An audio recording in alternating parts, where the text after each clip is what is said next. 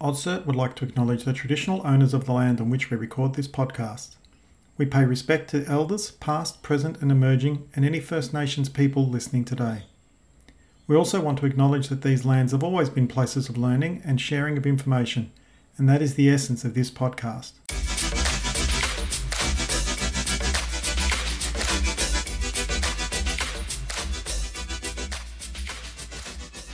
Welcome to the Oddcert podcast. Share today, save tomorrow. I'm your host, Anthony Caruana, and for this episode, I'll be joined by the heads of Australia and New Zealand's two certs, David Stockdale and Rob Pope.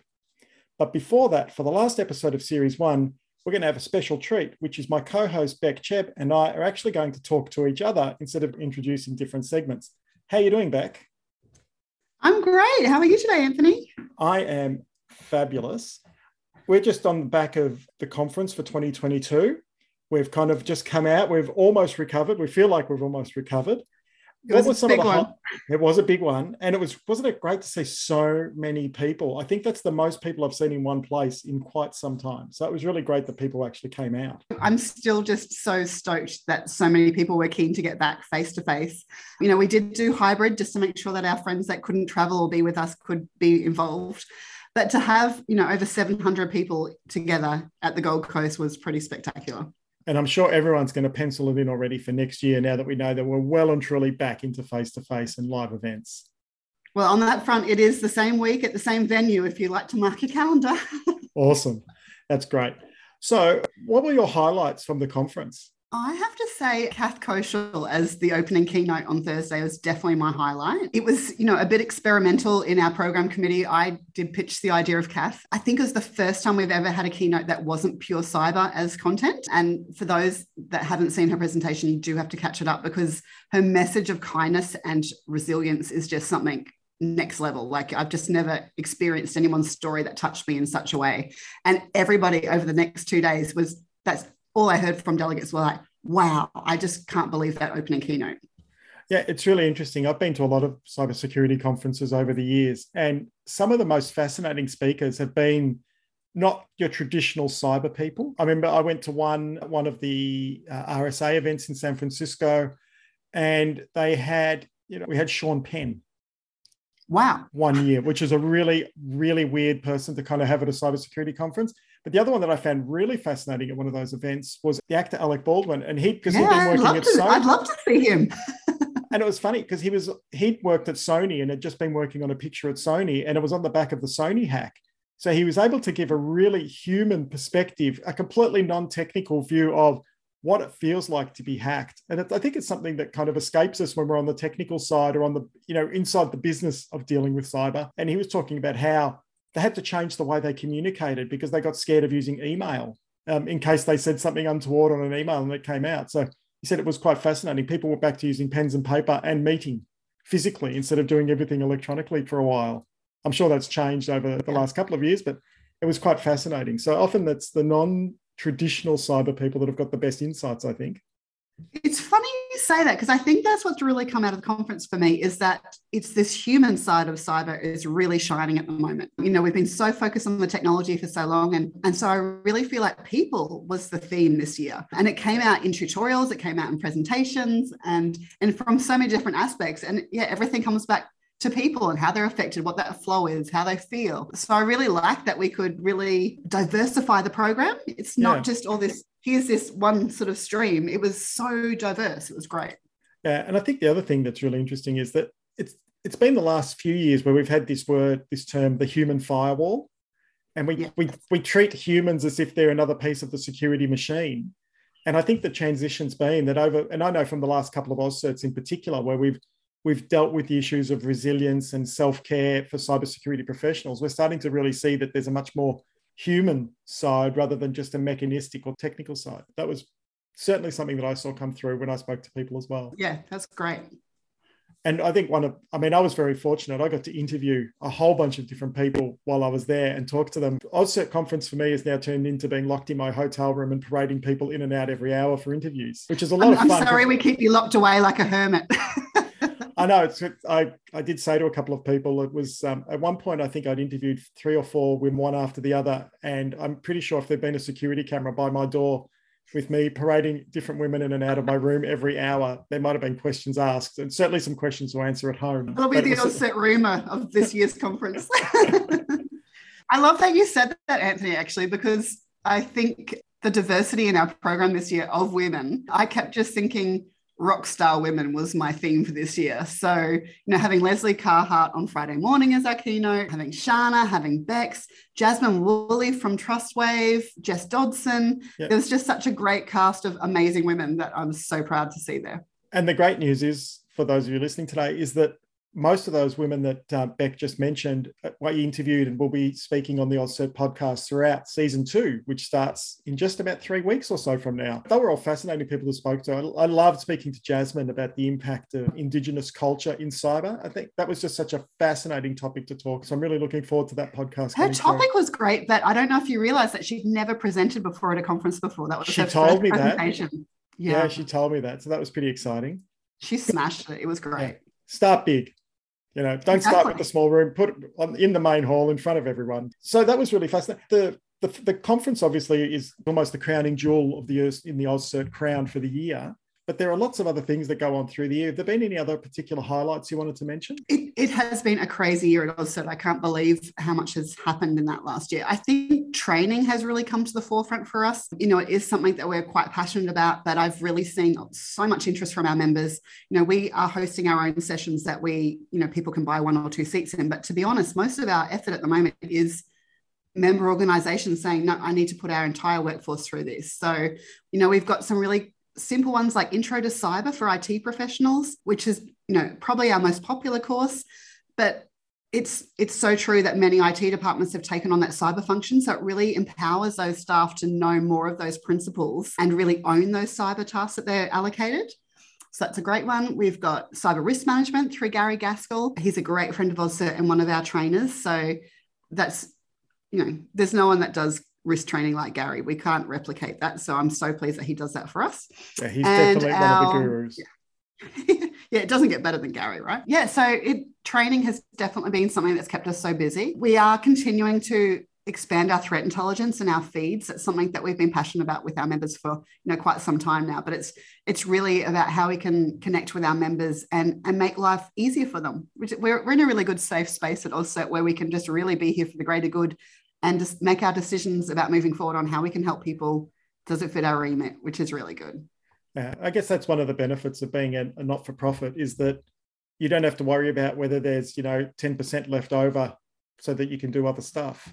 It's really about making sure that you deliver great services, and not just for that one time, but also being ready to do it over and over and over again. And I think that's one of the great things about the training, and even this podcast is an example of that. It's a living resource where people can go, oh, wow, I really want to know about industrial IoT. Where can I go and listen to that? And you got the expert, you got Leslie Carhart, who comes in and says, this is the stuff you've got to worry about. It was the same with some of the other speakers that I spoke to throughout those 2 days. It's just everyone had a great story to tell. And just it wasn't like there was a time when cyber was kind of boring. It was just like firewalls, endpoint protection, do the right thing, tick some boxes. And it was so negative, that's what I remember. The theme was like, oh my gosh, this is so heavy. But now it's actually exciting and pushing the boundaries and learning new things. And cyber is now an advantage. It's no longer just purely a bucket of money that you have to throw at the wall and hope that it sticks. It's now, you're starting to think about it more strategically.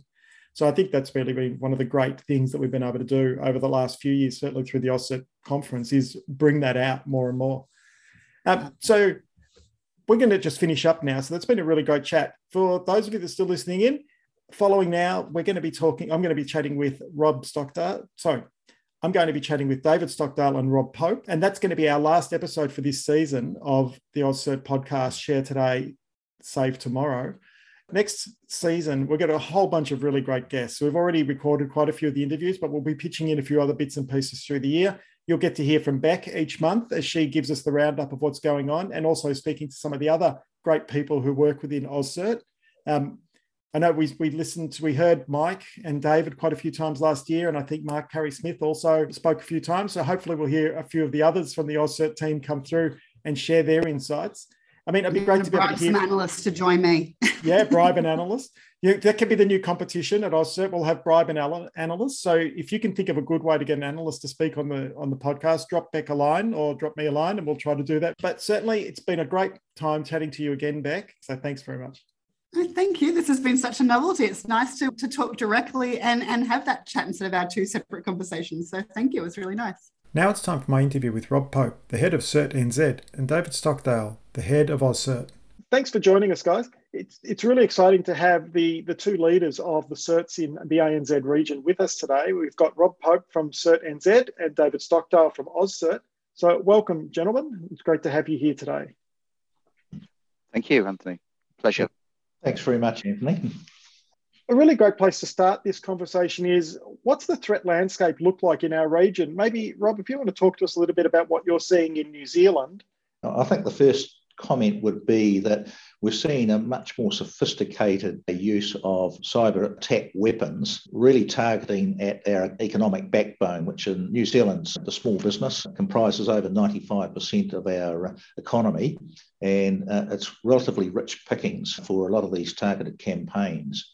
So we put the nation state stuff to one side. The majority of the issues we are seeing relate predictably to phishing, scams, frauds, ransomware, malware. And certainly since CERT's been in existence, that's lifted in terms of frequency, volume and sophistication. Thanks for that, Rob. It's interesting because, traditionally, SMBs are the hardest people to get the messages through to as well. Do you find that that's a challenge for you guys? Yeah, I think we do. I think we all do. I think there's an expectation that everything is safe in SME land, and they're not really aware. They're focused on doing their business, and they're not focused on the threats, and they don't have anybody who's actually knowledgeable in that space quite often to bring it to them. So I think one of the issues that we face is actually getting these messages across to these types of people. And as Rob says, Australia is the same, that the small, medium enterprise business market is a huge part of our economy. So it's very important. And yeah, certainly in New Zealand, the cybersecurity environment from a response and awareness perspective is quite fragmented. And for whether it's individuals, businesses, larger organisations, it's quite confusing about trying to understand what to pick through and what's relevant and what's not. And where does the risk really sit? So I think that's one of the challenges and the opportunities we've got in New Zealand about how do we actually provide a more coordinated and joined up government and NGO response so that we can support not only small business, but larger organisations and, in the New Zealand context, individuals. Is that one of the really big challenges? Is because SMBs often think that they're operating in, but the reality is that they're often part of a much broader ecosystem. They don't necessarily always see that. SMB A is a supplier or partner of SMB B, and they might jointly be supplying another large enterprise. And that large enterprise might be providing services to a bunch of other SMBs. And suddenly you've got this very interconnected marketplace. Is that one of the challenges is that SMBs often don't see that a problem with their security has much broader implications? Yeah, I agree. I mean, I think everybody's talking about the supply chain now. But and we know we're talking about it because there's been some really big incidents. But when you think about it, that whole supply chain involves small businesses feeding into bigger businesses. And, compromising a small business can lead to a compromise in a much larger organization. So I think that's true. I don't think they think about that. I don't think there's any particular forums that they're part of or groups where they do think about themselves as a group of people and how they tackle this problem together, or where they can seek advice from, other than say the national certs, CERT NZ or ACSC, and some of the obviously NGOs like ourselves that are CERT when they become a member. So, but they quite often don't know about some of these things until they're targeted, until it becomes an issue. Is that your experience as well, Rob? Look, I totally agree with David, and I think his earlier comment about particularly SMEs focusing on their business, they really have this tension between keeping themselves afloat and solvent versus some of these broader, not necessarily front of mind issues around cybersecurity. So I think that is the big challenge. And David, I think, has nailed it quite nicely about how do we get the messaging out, how do we connect people, and how do they understand the context of their broader part in the supply chain. So that's probably a good place to start talking about where do you guys fit into that? You know, what's the role of certs in helping all of these businesses? Not just, I mean, traditionally people think of certs and they think of, you know, banks and large telcos and large organizations who can use the information coming from certs in a very meaningful and positive way. How do certs actually go out into that entire supply chain or ecosystem? Well, again, you've identified the quite comedian-like descriptor of certs around the globe. There are many things to many people. And in New Zealand, I think we're quite lucky. We've been established as a national cert that has a very broad constituency, 5 million Kiwis, and focus on small business, larger organisations. And our remit really is to build a much more comprehensive understanding of the cyber threat landscape. And my earlier comment about a fragmented cyber ecosystem, our other key focus is how do we coordinate and pull all of these threats and different issues into something coherent that we can then translate and share with audiences right across the spectrum. So one of our main focus points is not so much, while we do provide a response capability for individuals and organisations, our main focus is on a preventative and information sharing type collateral. So getting the message out and where to target most effectively. And for a relatively small entity, that is a challenge for us, but we are starting to make inroads. And after 4 years of establishment, we're starting to build an understanding of different organisations, different people, knowing how to report, where to report to, and then where we can refer that off to other parts of the system for resolution and incident management. I guess that's a pretty big contrast in that, isn't it, David? When you compare, AusCert's got, you know, over 2 decades of established presence in this space compared to, you know, not quite half a decade in New Zealand. Can you talk a little bit about perhaps what you guys are doing within Australia to hit all those different constituents? Yeah, I can. I mean, I first call out and acknowledge, you know, CERT NZ, sort of that 5 years and what they've established in that time, which is fantastic. And I look to that in a very positive way. I think that it's great. I think one of the things about a CERT is its trust. It's impartial nature of a CERT. And I think that's really important. And I think you know, when we think about, like Rob has said, you know, we do some incident response, but we don't do the big fly-in type incident response type of stuff. That's not really what we are. We're about providing the threat intelligence, providing information to help people make themselves safe, and also provide that sort of the training and information type stuff. And I think that's where a CERT really has a place in the world. I think we need to be known as being trusted and impartial. I think we need to help inform the conversations as much as possible at all levels, whether that's at we talk about the C-suite, we talk about the general public, we talk about small businesses. We need to be out there in visible a lot more and pass that information on and provide help, whether it's with threat intelligence, whether it's just sort of some good information, whether it's some good practice. So I think that's where the future of certs lie. But I think it's really about getting more and more people to understand what a cert is. So I'm very interested, Rob, with you guys only being out there for about 5 years or just under 5 years. How did you start? Like, what was the impetus for starting, and what have been the things that you focused on the most at the beginning of this? Without going too much back into history, CERT was actually established as a result of a cybersecurity summit of private and sector and government organisations coming together. And out of that summit came an overwhelming demand by a range of constituents about having a more joined up entity, or an entity that could actually join up the system. And that came through very strongly in terms of private sector sentiment. And as a consequence of that, CERT was gestated through the government system. So when we first started, to be quite frank, we had a blank canvas. We knew nothing. And we had an awful lot of assistance and support from our Australian colleagues, and advising us really about where not to go and how not to actually establish yourself. And going to a lot of David's points, it's about how do we set ourselves up as an agnostic and trusted organisation. The key themes were people wanted authoritative information they could rely on to actually develop and deliver their own mitigations and protections in cybersecurity. So that came through very, very strongly right from the beginning. So our operating ethos has always been about quick receipt of issues, threats, incidents, and how quickly in real time can we communicate that to organisations, SMBs, to actually undertake their mitigations. And that's been quite a healthy sort of approach to take. We've had some good feedback, particularly from the private sector and also government organisations, about appreciating that it's good to be near to or ahead of the game as opposed to hearing about it 3 months later. So that's our approach. The other one is trying to actually make CERT sexy or cybersecurity sexy.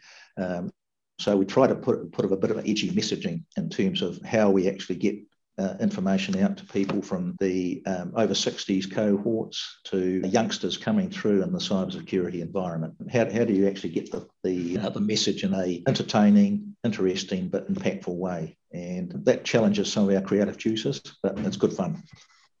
And I think, actually, Rob, you make a really good point about. I mean, making it sexy is great, and your website looks really good. I love that. But I think it's about also, talk about the over 60s. It's about getting people to realise this is everybody's problem. This is, and I think some, our commercial vendors play a really important part. All the commercial companies, but that's not their mission.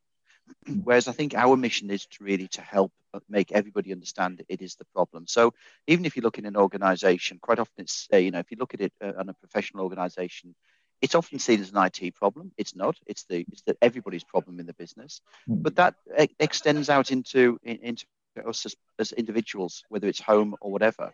So, and I think that is a key part of our mission to help make it understand. Everybody has to deal with it. So if you make it sexy, people tend to get on board a little bit. We've talked a lot about the changing threat landscape. Rob's mentioned the increasing sophistication of attackers. We've talked about the volume and velocity of attacks is constantly escalating, it feels like. Every time I read a threat report coming out from a vendor or a threat report coming out from one of the government security agencies, we see the numbers keep going up. The amount of money that's lost keeps going up. The threat vectors that are being exploited seem to be new, or they go back to old ones we forgot were there, and all those sorts of things are going on. How do we go about building a security strategy that's going to protect us from, not just for this year, but for maybe the next 2 or 3 years? I don't think we can look ahead much more than about 2 years. What does security transformation strategy look like? What's that going to look like? What are the things you're worried about for 2022 and beyond? Well, I think there's 2 parts to this. I think acknowledging the velocity of change is very important, but let's not get hung up on it to the extent I think we are sometimes. Let's think about going back to basics. So let's go back to good housekeeping. And Anthony, you've already mentioned it. We get caught out by vulnerabilities that have existed from years ago. Okay, there's some really good housekeeping things to do. Make sure we're well patched. Make sure we do authentication correctly. Let's make sure our culture is correct and everybody understands that they have a part to play. Do those things, and we sort of set up to do a lot of the things that we get caught out about now.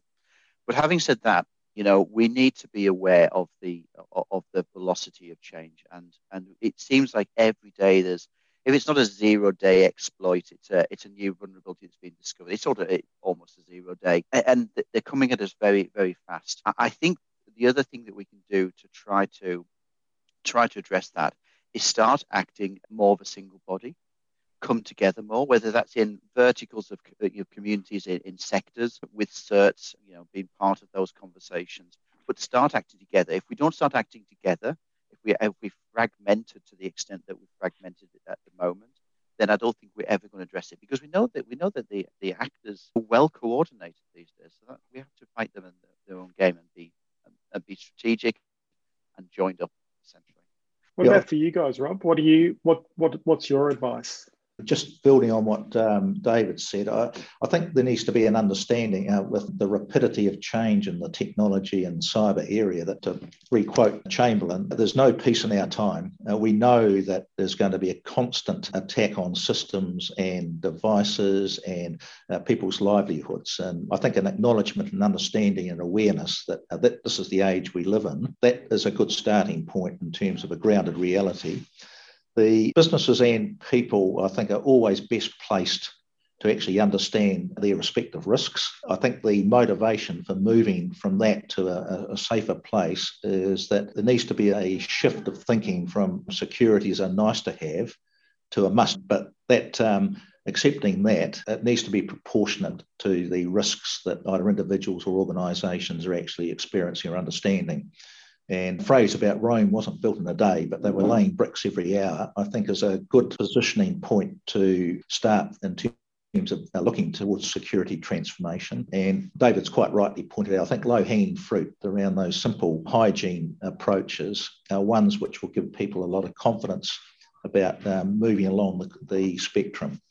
And this contestability, I think, between awareness and investment into security versus maintaining an appropriate level of business continuity, I think is the biggest challenge. And that can be quite overwhelming. And I think for groups like CERT New Zealand, in terms of how we can ease that understanding and passage into reasonably robust cyber security postures, it will be a good thing. But it's a long journey.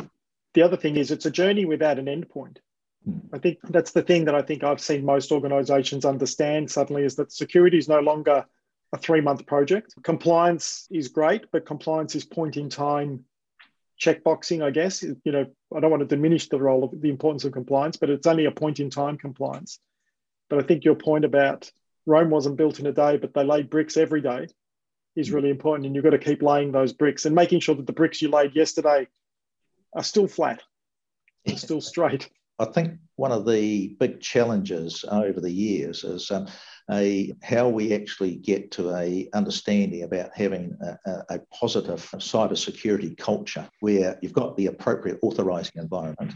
Because a lot of the reports that have been coming through to CERT New Zealand reflect that a lot of employees don't feel confident or empowered to actually raise security issues. And that becomes is it a leader-led culture? And how do those values that are important to ensuring a robust cybersecurity strategy, how are they properly embedded into businesses? And I think that's a real challenge. Well, gentlemen, this has been a fascinating discussion, and it's a very rare opportunity that we get the two leaders of ANZ's two CERTs together around a table, even a virtual table. So it's been a really great discussion. If someone came to you and said, what's the most important thing that CERT NZ does, what would be your one-sentence answer for that? We are providing people with the right information and advice to improve their chances of not being compromised or harmed through cybersecurity attacks. And David, what would be your one-sentence answer? Very similar. It would be about lifting the knowledge of everybody, the whole community, from businesses to the individuals to large organisations. We look forward to seeing you both perhaps together in one room one day at one of the CERT conferences that's coming up. Thanks for listening to this episode of Share Today, Save Tomorrow, the AusCERT podcast. Thanks to our guests Rob and David, and a special thank you to my co-host Beck. We'll be back next month with the first episode of Series 2 of Share Today, Save Tomorrow, with more guests and a look into the Australian cybersecurity scene. If you want to know more about AusCERT, be sure to visit auscert.org.au.